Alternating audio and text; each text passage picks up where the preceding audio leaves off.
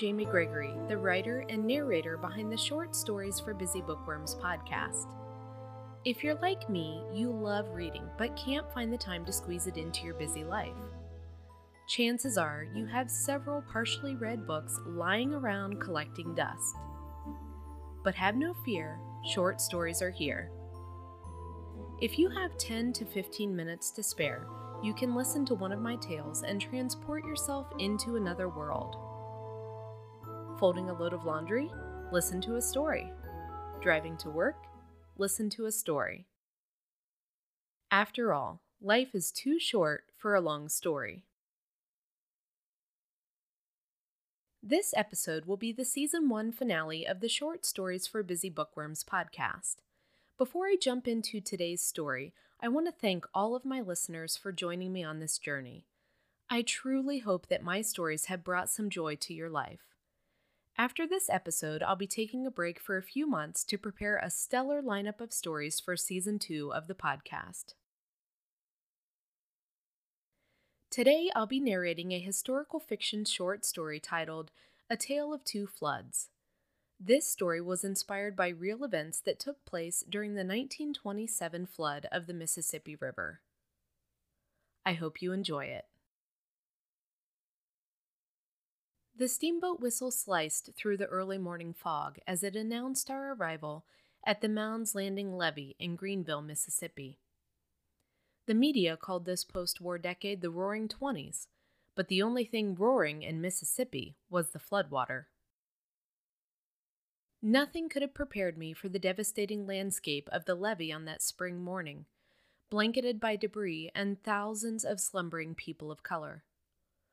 The flood refugees were sprawled in all directions for a stretch of several miles, with the lucky few sleeping in small tents made of quilts. Awakened by the whistle blast, they began stirring in their soggy, earthen beds. Stranded vehicles, now mostly submerged, were scattered around the levee. The bloated carcasses of horses and cows floated in the water like buoys, occasionally bumping into the steamboat with a sickening thud. The overwhelming stench of death and human waste washed over me, nearly causing me to vomit. Once the steamboat anchored, we waited for locally owned boats to arrive. They were commissioned to transport Red Cross supplies and nurses to tent cities constructed on higher ground as temporary housing for white residents. Refugees from the levee loaded the boats under the supervision of armed guards to ensure they didn't steal the supplies. Alice, a fellow Red Cross nurse who was also recruited from New York City, appeared at my side. "Why haven't these people been evacuated to a tent city?" I said, while I watched the ailing refugees struggle to load the boats. "We're in the South now. Things are different here," Alice said. "White people were evacuated first. Rumor has it the local plantations didn't want to lose their laborers, so they're forcing these refugees to stay on the levee. They keep finding ways to enslave these poor people. So much for emancipation."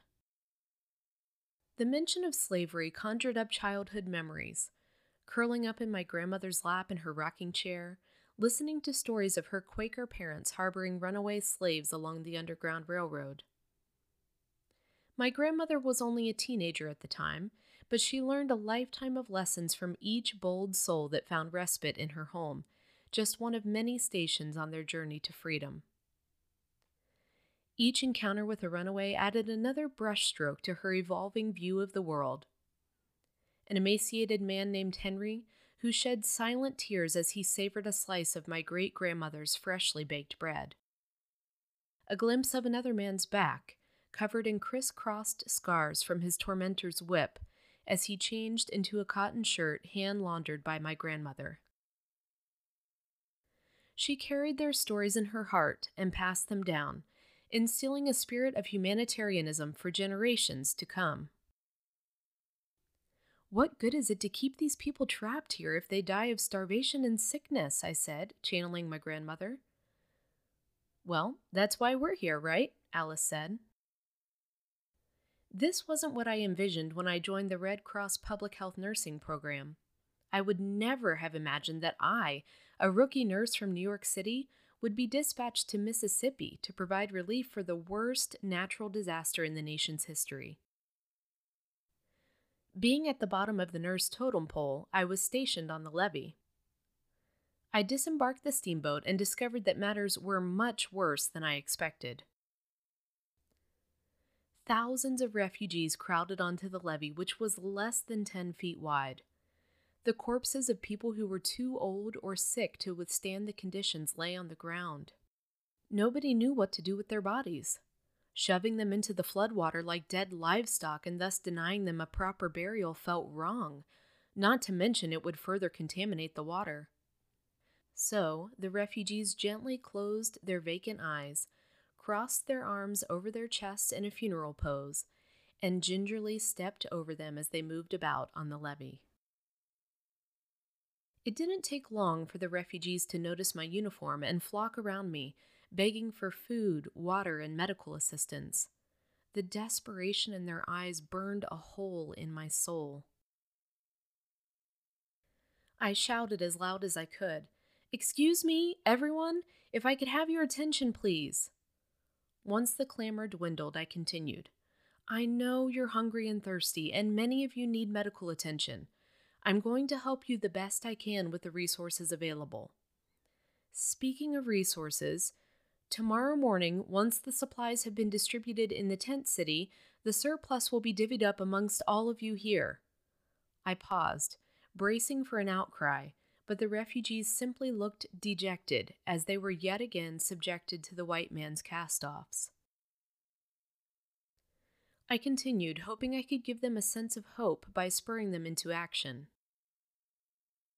"In the meantime, I need volunteers to dig latrine pits. Keeping urine and feces contained will help us minimize illness.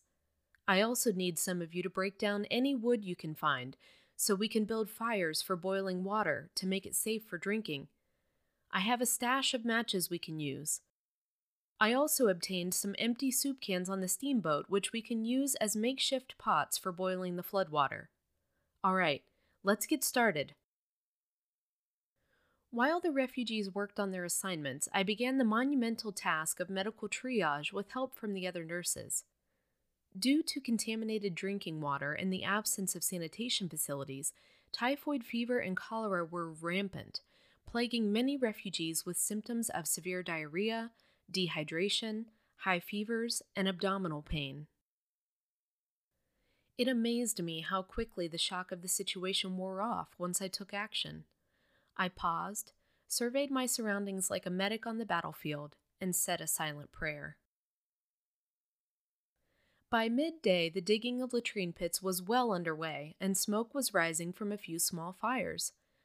I watched as refugees passed soup cans around, sipping and savoring the boiled water like it was fine wine. Food was scarce on the levee. My stomach groaned with hunger after just a few hours without a morsel to eat. I could only imagine how the hollow-bellied refugees felt. Hours later, the energy faded from my body like the sunset, reflected in the floodwater as it dissolved into dusk. The refugees hunkered down for the night, and we watched as stars slowly dotted the night sky. As the spring air cooled, some of them gathered around the fires scattered across the levee. I gazed at their illuminated faces and reflected on the timeless allure of the primal element of fire and the solace it provides. In the distance, a few refugees began singing. The tune spread over the levee like a wildfire, carrying thousands of voices like floating embers up to the heavens. Nobody knows the trouble I've been through. Nobody knows my sorrow. Nobody knows the trouble I've seen. Glory, hallelujah.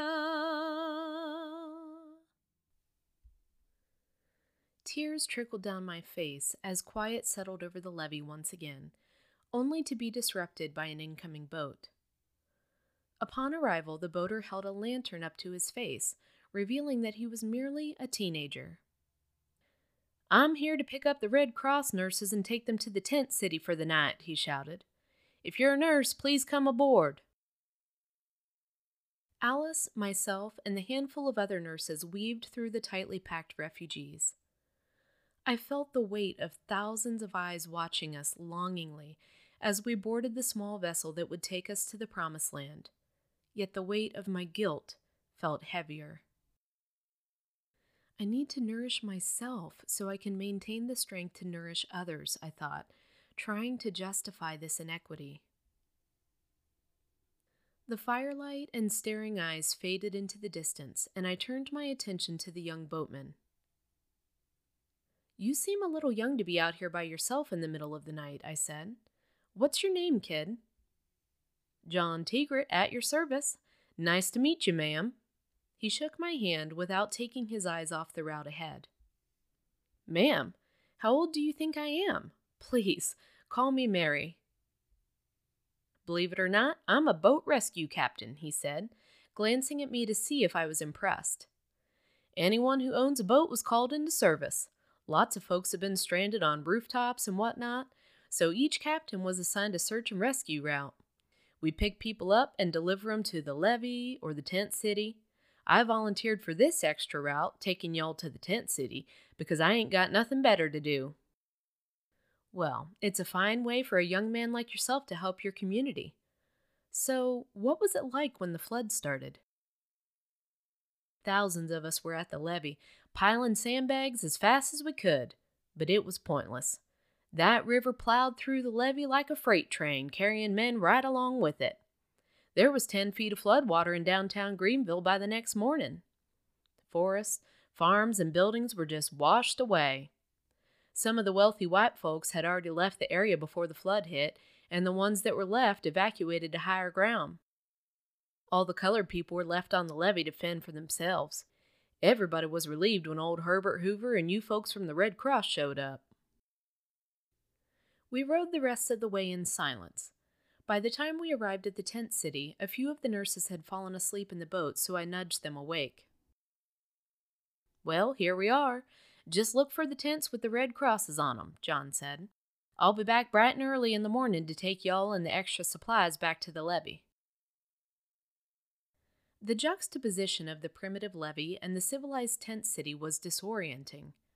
One flood experienced in drastically different ways. A tale of two floods. Hundreds of canvas tents sprawled the countryside, some glowing with lantern light, while others were dark with sleeping inhabitants inside.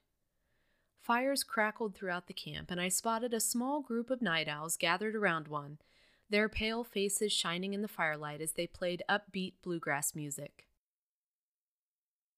The Red Cross tents were equipped with 2 cots, blankets, wash bowls, washcloths, bar soap, lanterns, canteens full of boiled water, a pot of cooked beans and rice, and a loaf of bread. Alice and I decided to share a tent that seemed like a palace in contrast to the accommodations on the levee. Our grumbling stomachs, parched throats, and nearly bursting bladders competed for attention.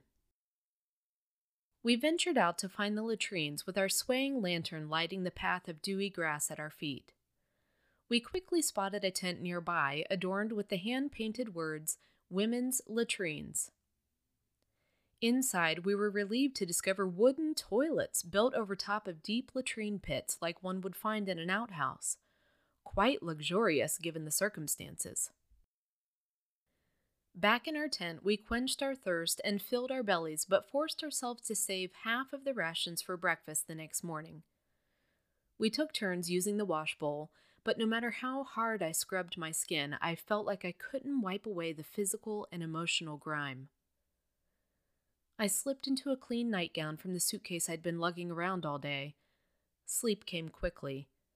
In my dreams, I wasn't sleeping on a cot in a refugee camp. I was sleeping on my grandmother's lap in her rocking chair, and she was serenading me with the refugee song from the levee. The morning reveille, blaring from a bugle in the distance, jolted us into action. We scarfed down the remaining bread, beans, and rice and stepped outside with our canteens in time to see John Tigret's boat pulling up. "Good morning, ma'am," John said with the tip of his straw hat as I stepped into the boat.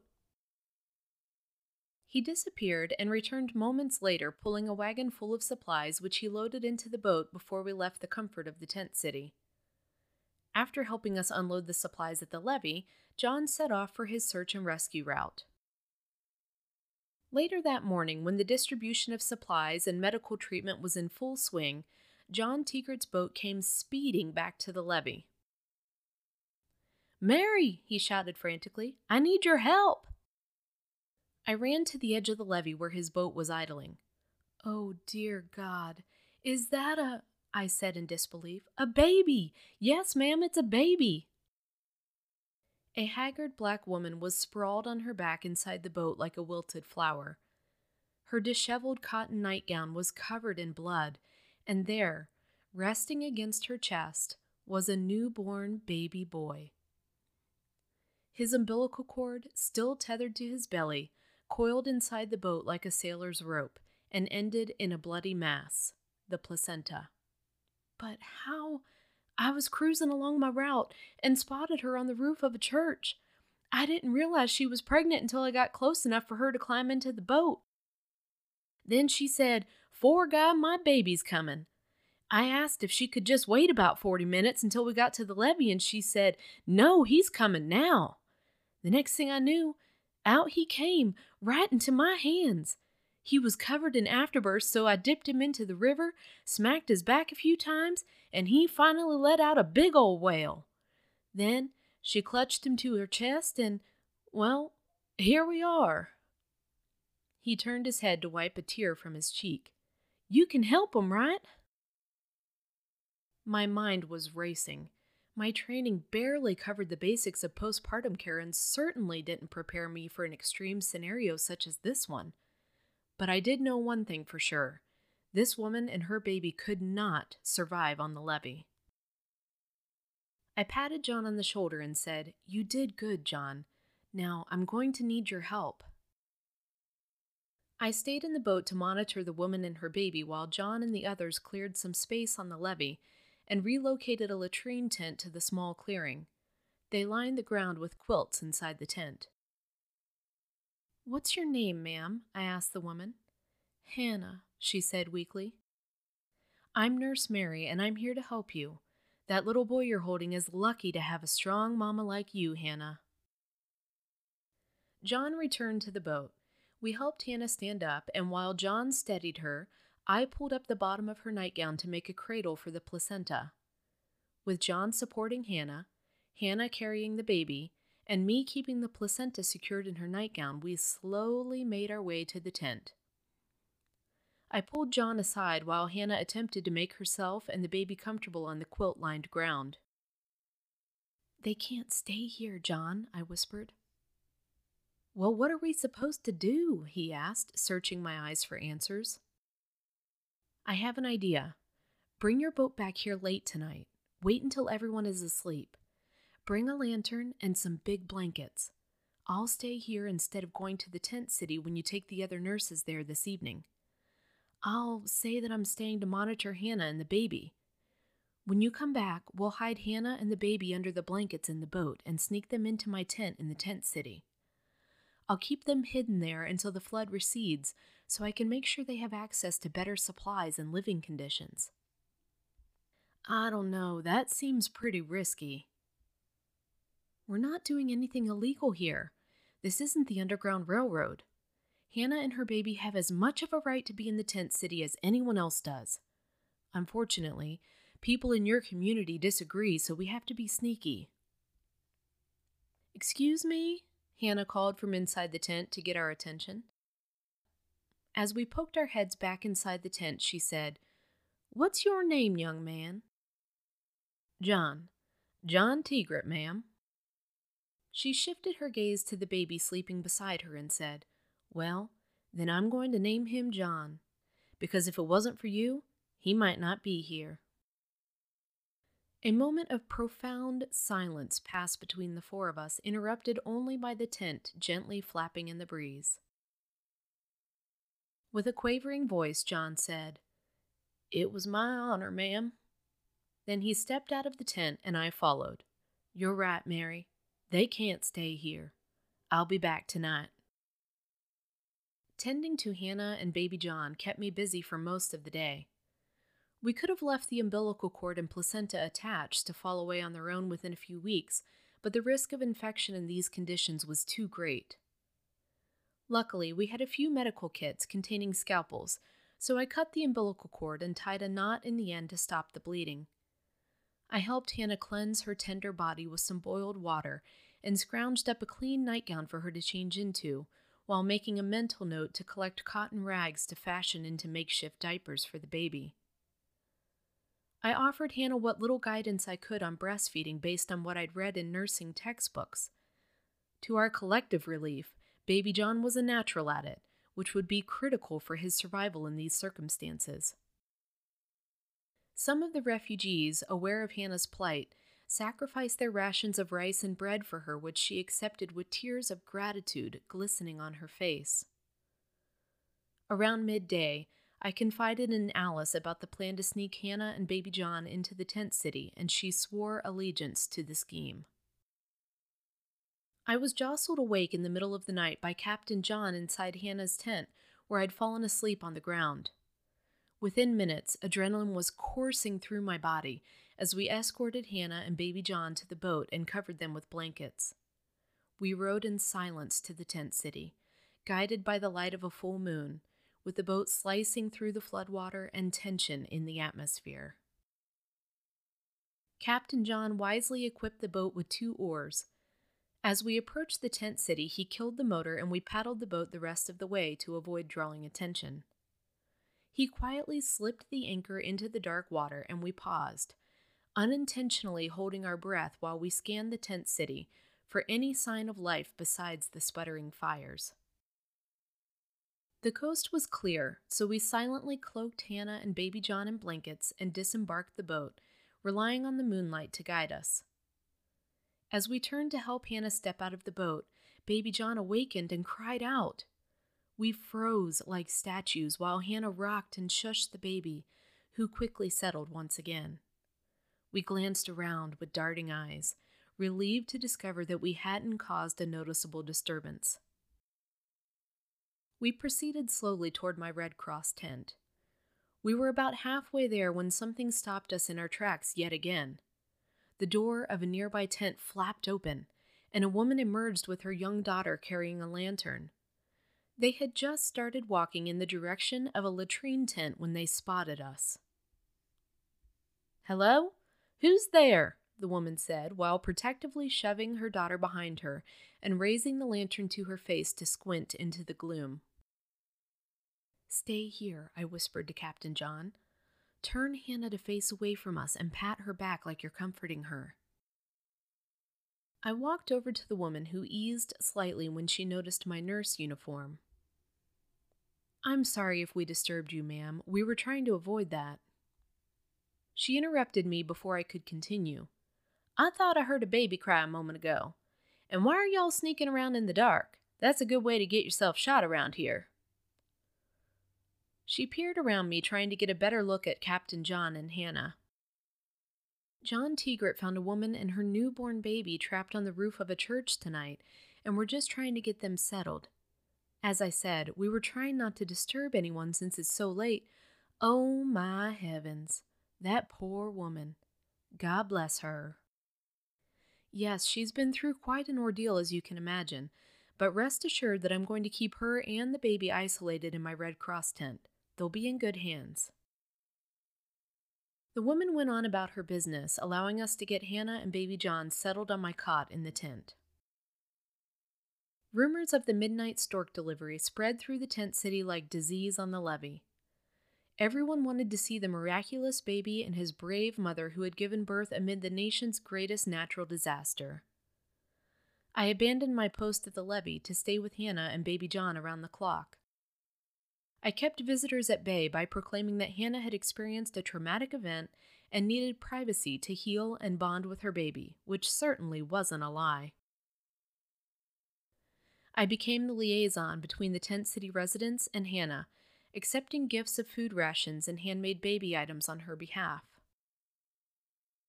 None of us would have guessed that it would take 2 months for the floodwater to recede.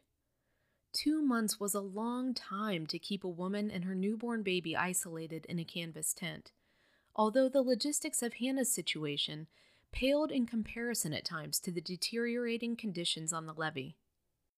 While I concerned myself with providing Hannah with a chamber pot and laundering an endless number of dirty diapers, Alice and the other nurses were faced with the inescapable problem of decomposing corpses on the levee. Ultimately, they decided to maintain a list of names of the deceased who would be honored in a post-flood memorial service. In the meantime, some of the refugees were put to work digging a mass grave on high ground on the outskirts of town. Then they returned to the levee and loaded the decaying bodies of relatives, neighbors, and friends into boats that transported them to their final resting place, where they were unceremoniously dumped into a heap like garbage. I spent countless nights rocking baby John while Hannah rested on my cot. As I hummed old family hymns, I stared into the dark abyss of his curious eyes and wondered what the future held for him. When the floodwater finally started receding, people gradually returned to their homes and the tent city was dismantled. The season's crop fields were ruined, leaving little work available for black sharecroppers besides repairing the levee. With racial tensions at an all-time high, many refugees migrated north for better work and more equality. When the time came for me to board a train for New York City, I carried with me a new worldview, a lifetime's worth of nursing experience, and a deep appreciation for the simple blessings in life. I stared at the woman sitting next to me, holding a sleeping baby in her arms as she gazed out of the train window, watching life as she knew it whirring past. Hannah and baby John, 2 human beings I sojourned with in a tent surrounded by floodwater. I carried them with me too, as we embarked on this new journey together, one full of hope and redemption.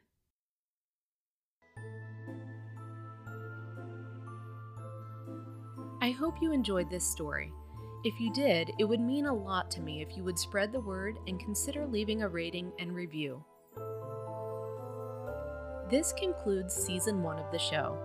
If this was your first time tuning into the Short Stories for Busy Bookworms podcast, be sure to tap the follow or subscribe buttons so you won't miss future stories coming up in Season 2.